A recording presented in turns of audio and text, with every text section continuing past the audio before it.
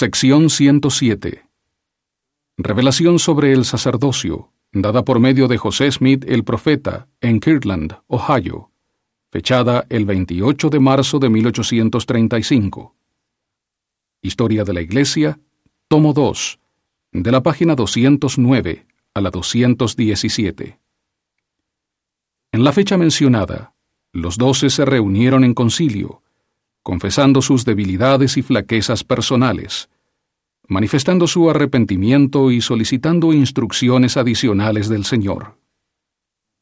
Estaban a punto de separarse para ir a sus respectivas misiones a los distritos asignados.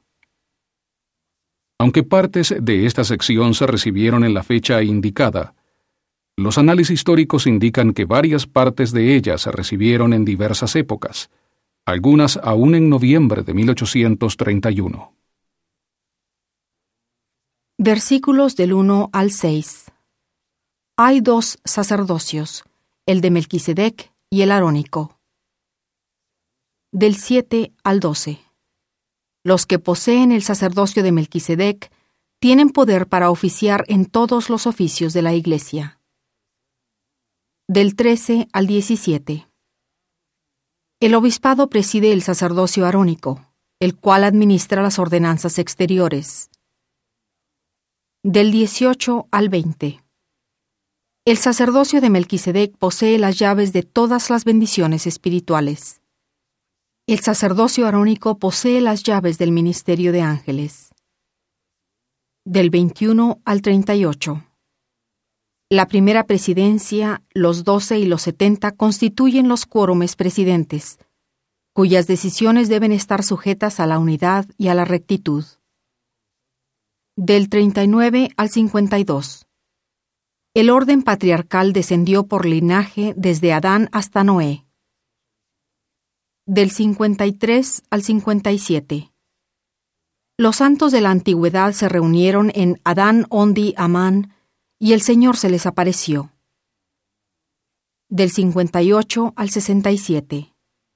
Los 12 deben organizar a los oficiales de la Iglesia. Del 68 al 76.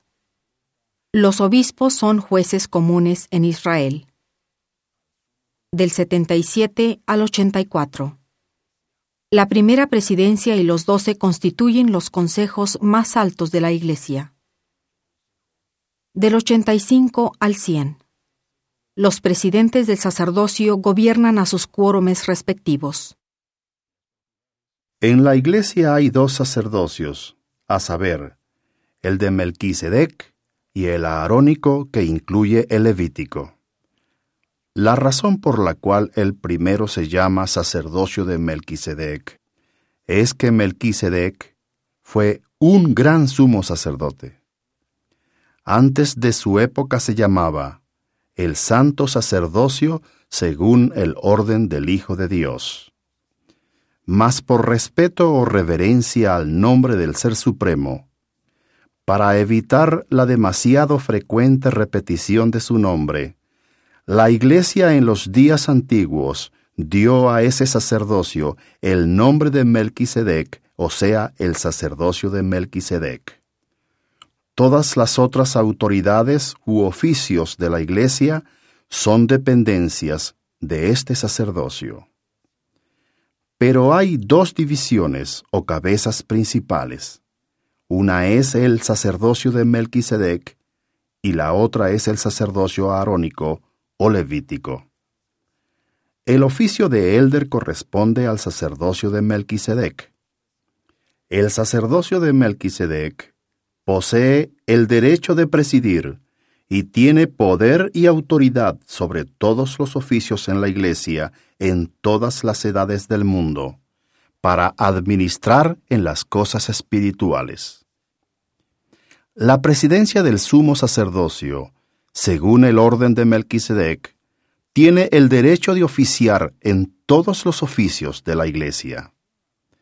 Los sumos sacerdotes, según el orden del sacerdocio de Melquisedec, tienen el derecho de oficiar en su propio puesto, bajo la dirección de la presidencia, para administrar las cosas espirituales, y también en el oficio de élder, presbítero, del orden levítico, maestro, diácono y miembro.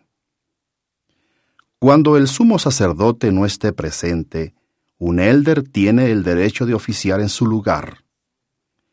El sumo sacerdote y el élder deben administrar las cosas espirituales de acuerdo con los convenios y mandamientos de la Iglesia, y tienen el derecho de oficiar en todos estos oficios de la Iglesia cuando no esté presente una autoridad mayor.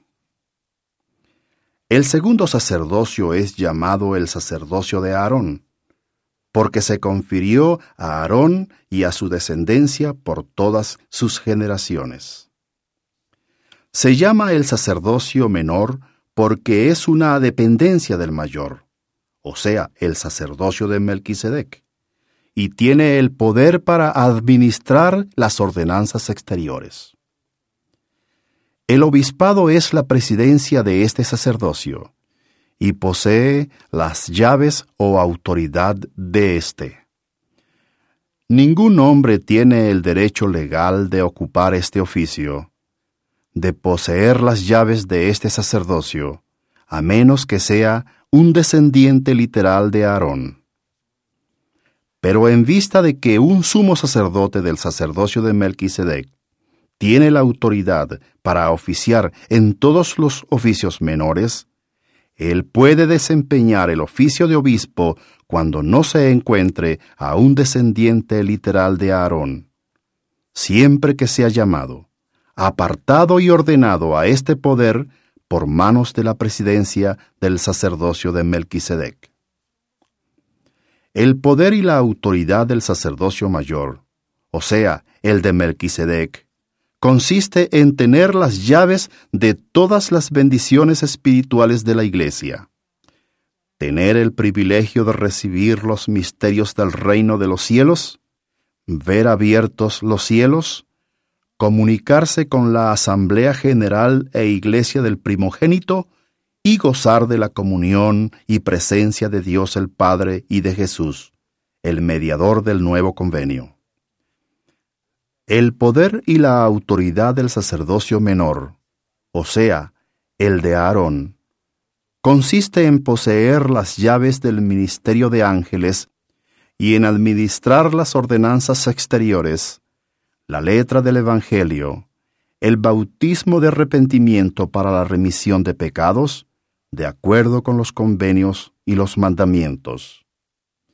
Necesariamente hay presidentes, o proceden o son nombrados oficiales presidentes, de entre los que son ordenados a los varios oficios de estos dos sacerdocios. Del sacerdocio de Melquisedec, 3 sumos sacerdotes presidentes, escogidos por el cuerpo, nombrados y ordenados a ese oficio, y sostenidos por la confianza, fe y oraciones de la Iglesia, forman un quórum de la presidencia de la Iglesia. Los 12 consejeros viajantes son llamados para ser los 12 apóstoles, o sea, testigos especiales del nombre de Cristo en todo el mundo. Y así se distinguen de los otros oficiales de la Iglesia en los deberes de su llamamiento. Y constituyen un quórum, igual en autoridad y poder que los 3 presidentes ya mencionados. Los 70 también son llamados para predicar el Evangelio y ser testigos especiales a los gentiles y en todo el mundo, y así se distinguen de otros oficiales de la Iglesia en los deberes de su llamamiento. Y constituyen un quórum, igual en autoridad que el de los 12 testigos especiales o apóstoles antes nombrados. Y toda decisión que tome cualquiera de estos quórumes se hará por la voz unánime del quórum, es decir, todos los miembros de cada uno de los quórumes tienen que llegar a un acuerdo en cuanto a sus decisiones, a fin de que éstas tengan el mismo poder o validez entre sí. Una mayoría puede constituir un quórum cuando las circunstancias impidan que se haga de otra manera. De no ser así, sus decisiones no tienen derecho a las mismas bendiciones que en la antigüedad recibían los acuerdos de un quórum de 3 presidentes, los cuales eran ordenados según el orden de Melquisedec y eran hombres justos y santos. Las decisiones de estos quórumes, o cualquiera de ellos, se deben tomar con toda rectitud, con santidad y humildad de corazón, mansedumbre y longanimidad, y con fe, y virtud, y conocimiento, templanza, paciencia, piedad, cariño fraternal y caridad. Porque existe la promesa de que si abundan estas cosas en ellos, no serán sin fruto en cuanto al conocimiento del Señor. Y en caso de que estos quórumes tomen alguna decisión con injusticia, se podrá presentar ante una asamblea general de los varios quórumes, los cuales constituyen las autoridades espirituales de la Iglesia. De otra manera, no se puede apelar de su decisión. Los 12 son un sumo consejo presidente viajante, para oficiar en el nombre del Señor bajo la dirección de la presidencia de la Iglesia, de acuerdo con la institución del cielo, para edificar la Iglesia y regular todos los asuntos de ella en todas las naciones, primero a los gentiles y luego a los judíos. Los 70 obrarán en el nombre del Señor bajo la dirección de los 12, o sea, el sumo consejo viajante, edificando la Iglesia y regulando todos los asuntos de ella en todas las naciones, primero a los gentiles y luego a los judíos, enviándose a los 12, teniendo ellos las llaves para abrir la puerta por medio de la proclamación del Evangelio de Jesucristo, primeramente a los gentiles y luego a los judíos. En las estacas de Sión, los sumos consejos residentes forman un quórum igual en autoridad con respecto a los asuntos de la Iglesia, en todas sus decisiones, que el quórum de la presidencia o el sumo consejo viajante. El sumo consejo de Sión constituye un quórum igual en autoridad respecto de los asuntos de la Iglesia, en todas sus decisiones, que los consejos de los 12 en las estacas de Sión. Es el deber del sumo consejo viajante, cuando necesite ayuda, llamar a los 70 en lugar de otros, para atender a los varios llamamientos de predicar y administrar el Evangelio. Es el deber de los 12 ordenar ministros evangelistas en todas las ramas grandes de la Iglesia, según les sea designado por revelación. El orden de este sacerdocio se confirmó para descender de padre a hijo, y por derecho pertenece a los descendientes literales del linaje escogido, al cual se hicieron las promesas. Este orden se instituyó en los días de Adán, y descendió por linaje de la siguiente manera. De Adán a Set, a quien Adán ordenó a la edad de 69 años, y 3 años antes de la muerte de Adán, éste lo bendijo, y recibió la promesa de Dios, por conducto de su padre, de que su posteridad sería la elegida del Señor, y que sería preservada hasta el fin de la tierra. Porque Set fue un hombre perfecto, y su semejanza era la imagen expresa de su padre, al grado de que se parecía a su padre en todas las cosas, y solamente por su edad se podía distinguir entre uno y otro. Enos fue ordenado a la edad de 134 años y 4 meses, por mano de Adán. Dios llamó a Cainán en el desierto cuando éste tenía 40 años de edad, y encontró a Adán mientras viajaba al país de Shedolamac. 87 años tenía cuando recibió su ordenación. Mahalaleel tenía 496 años y 7 días de edad, cuando fue ordenado por mano de Adán, quien también lo bendijo. Jared tenía 200 años de edad, cuando recibió su ordenación por mano de Adán, por quien también fue bendecido. Enoc tenía 25 años de edad, cuando fue ordenado por mano de Adán, y tenía 65 años, y Adán lo bendijo. Y Enoc vio al Señor y anduvo con él, y estuvo delante de su faz continuamente. Y caminó Enoc con Dios 365 años, de manera que tenía 430 años de edad cuando fue trasladado. Matusalén tenía 100 años de edad cuando fue ordenado por Adán. Lamec tenía 32 años de edad cuando fue ordenado por Set. Noé tenía 10 años de edad cuando fue ordenado por mano de Matusalén. 3 años antes de su muerte, Adán llamó a Set, Enos, Cainán, Mahalaleel, Jared, Enoc y Matusalén, todos ellos sumos sacerdotes, junto con el resto de los de su posteridad que eran justos, al valle de Adán Ondiamán, y allí les confirió su última bendición. Y el Señor se les apareció, y se levantaron, y bendijeron a Adán, y lo llamaron Miguel, el príncipe, el arcángel.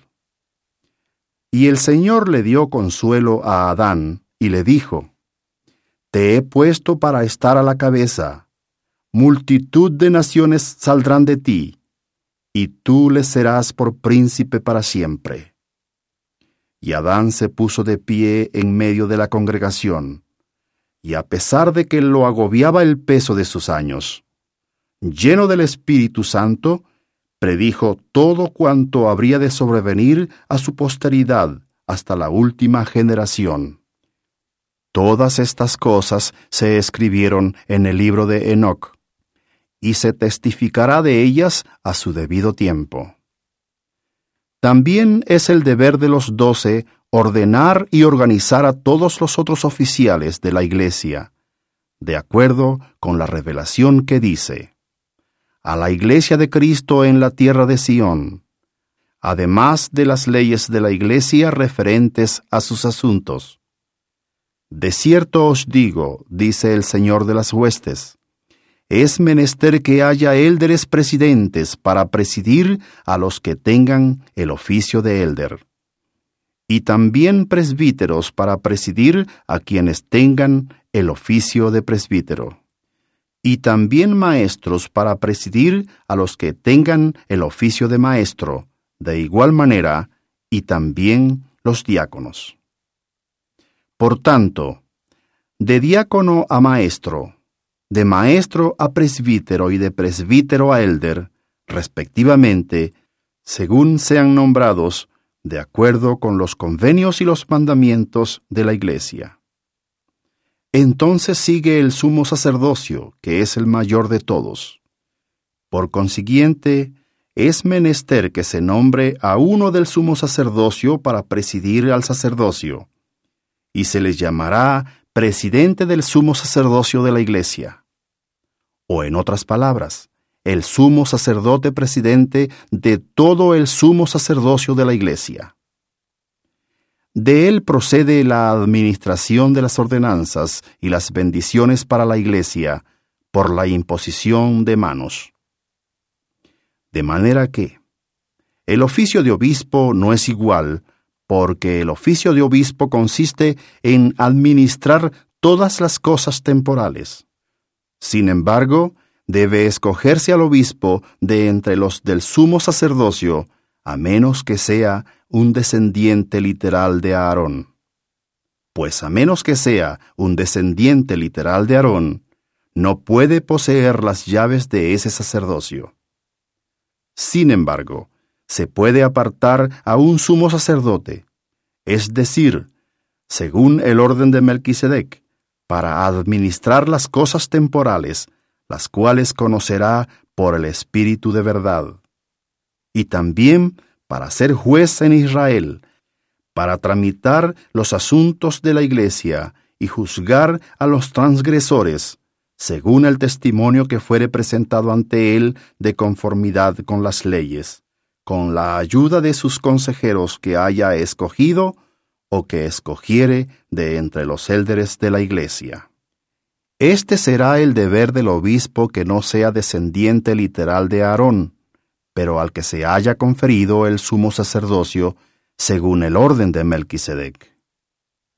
Así que será un juez, sí, un juez común entre los habitantes de Sión, o en una estaca de Sión, o cualquier rama de la iglesia donde sea apartado para este ministerio, hasta que se ensanchen las fronteras de Sión y se haga necesario tener otros obispos o jueces en Sión o en otras partes. Y si son nombrados otros obispos, éstos han de obrar en el mismo oficio. Pero un descendiente literal de Aarón tiene el derecho legal a la presidencia de este sacerdocio, a las llaves de este ministerio, para obrar en el oficio de obispo independientemente, sin consejeros, para actuar como juez en Israel, salvo cuando se juzgue a un presidente del sumo sacerdocio según el orden de Melquisedec. Y la decisión de cualquiera de estos consejos irá de acuerdo con el mandamiento que dice: Además, de cierto os digo, los asuntos más importantes y los casos más difíciles de la Iglesia, en caso de disconformidad con el fallo del obispo o de los jueces, serán remitidos y llevados al Consejo de la Iglesia, ante la presidencia del sumo sacerdocio. Y la presidencia del Consejo del Sumo Sacerdocio tendrá el poder de llamar a otros sumos sacerdotes, hasta 12, para que ayuden como consejeros. Y de esta manera la presidencia del sumo sacerdocio y sus consejeros tendrán el poder de decidir en cuanto al testimonio, de acuerdo con las leyes de la Iglesia.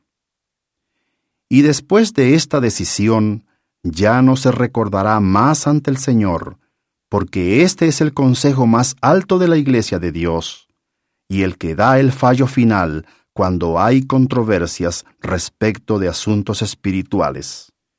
Ninguno de los miembros de la Iglesia queda exento de este consejo. Y si transgrediere un presidente del sumo sacerdocio, se le llamará ante el consejo común de la Iglesia, al cual ayudarán 12 consejeros del sumo sacerdocio, y el fallo que dicten sobre su cabeza será el fin de toda controversia respecto de él. Así que a nadie se exime de la justicia y las leyes de Dios, para que todas las cosas se hagan con orden y solemnidad ante él, de acuerdo con la verdad y la rectitud. Y además, de cierto os digo, el deber del presidente del oficio de diácono es presidir a 12 diáconos, sentarse en concilio con ellos y enseñarles sus deberes, edificándose el uno al otro conforme a lo indicado en los convenios.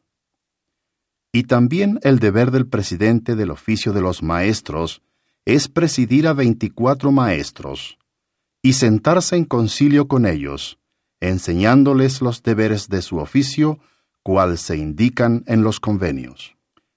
Y también el deber del presidente del sacerdocio de Aarón es presidir a 48 presbíteros, sentarse en concilio con ellos y enseñarles los deberes de su oficio, cual se indica en los convenios. Este presidente ha de ser un obispo, porque este es uno de los deberes de este sacerdocio. Además, el deber del presidente del oficio de los élderes es presidir a 96 élderes, sentarse en concilio con ellos y enseñarles de acuerdo con los convenios. Esta presidencia es distinta de la de los 70, y se ha dispuesto para los que no viajan por todo el mundo. Además, el deber del presidente del oficio del sumo sacerdocio es presidir a toda la iglesia y ser semejante a Moisés. He aquí, en esto hay sabiduría. Sí, ser vidente, revelador, traductor y profeta, teniendo todos los dones de Dios, los cuales Él confiere sobre el cabeza de la iglesia. Y va de acuerdo con la visión que demuestra el orden de los 70, que los presidan 7 presidentes, escogidos de entre el número de los 70. Y el séptimo de estos presidentes ha de presidir a los 6. Y estos 7 presidentes han de escoger a otros 70, además de los primeros 70 a los cuales pertenecen, y han de presidirlos. Y también a otros 70, hasta 70 veces 7, si por necesidad la obra de la viña lo requiere. Y estos 70 han de ser ministros viajantes, a los gentiles primeramente y también a los judíos. Mientras que otros oficiales de la iglesia, que no pertenezcan a los 12 ni a los 70, no obstante que estén ocupando oficios tan elevados y de tanta responsabilidad en la iglesia, no tienen la responsabilidad de viajar entre todas las naciones, sino que han de viajar conforme lo permitan sus circunstancias. Por tanto, aprenda a todo varón su deber, así como a obrar con toda diligencia en el oficio al cual fuere nombrado. El que sea perezoso no será considerado digno de permanecer, y quien no aprenda su deber y no se presente aprobado, no será considerado digno de permanecer. Así sea. Amén.